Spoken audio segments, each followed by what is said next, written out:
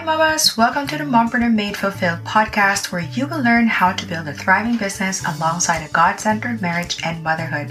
I'm Dr. Jack Bacatos, child of God, wife to an awesome surgeon, mom to 2 boys, pediatrician turned full-time mom turned mompreneur. I believe that God placed where you are for a reason. And if that is being a mom, then bless you, you have a big purpose. But what if you're a mom yet you also hold dreams in your heart, say building a business perhaps? Yes, God placed those dreams in your heart too. In this podcast, you will be empowered and be equipped with business skills, mindset shifts, and faith stories to help you grow your business while being intentional in marriage and motherhood. So if you're ready to truly have a faith-filled and fulfilled mompreneur life, then grab a cup of coffee or tea or just prop your feet up for a while and here's my little boy Kael. Hello, I'm Kael. I help my mom to get inspired, chase big dreams, and something's new. Listen to Mommy's podcast and enjoy the show. What he said. There you go. Let's dive in.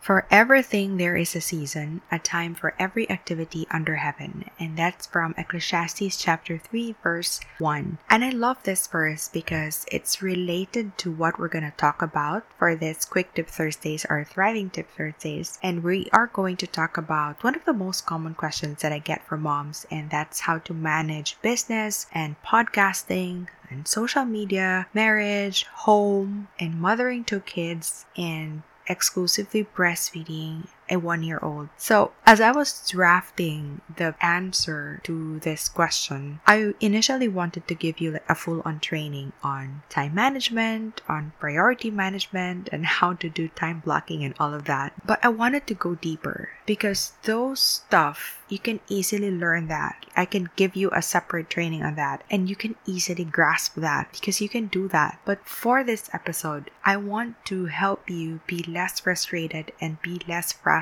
if the things in your schedule didn't go as planned for that day. I want to help you lift up that burden that you feel every night, seeing that you have done so little from your things to do because you just don't have the time for it, because one kid needs you to do this. Your other child needs you to do this also, and your other child needs your attention as well. And also because I, for one, have been frustrated a lot of times in the season of motherhood that I'm in right now, because as much as I want to prioritize, to time block, and be really stiff with my schedule, I can't do that because at the season that I'm in right now, I have a 1-year-old and I am homeschooling one. So I was thinking, if I give you like the full-on training, that won't cover the feelings of frustration and desperation that we feel each night. So I was thinking that instead of giving you a full-on training, I want to give you this tip that has helped me get through my day feeling less frustrated and feeling at peace.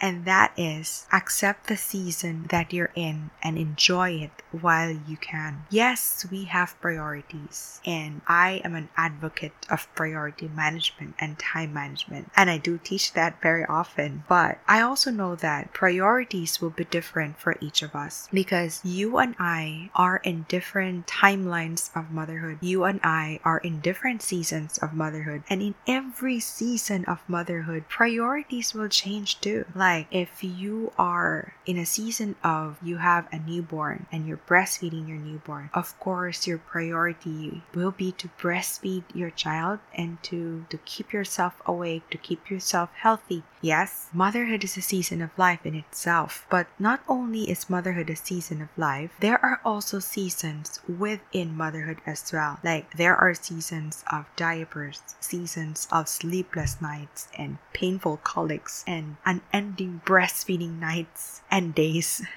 There's seasons of ball games, seasons of multiplication tables and endless questions and question and answers. And you may be in a season right now of being a perpetually exhausted mom, like I am right now too. But I also know that soon enough there will also be that season when we'll have to adapt to an empty nest because our kids won't need us as much anymore. Oh my, I'm dreading for that day to come, to be honest. Yes, I complain when I feel so tired during the day and get frustrated. But whenever I think of that day when my kids won't need me as much as anymore, I am so dreading that day. I even cry thinking about that day. So while I'm in this season right now when my kids need me so much, like every minute of the day, I will enjoy it as much as I can. But if you ask me, how do I manage my time? I do still manage my time as much as I can. And I can teach you that in a separate training. But for the purpose of this episode, I want you to remember and I want you to keep in mind that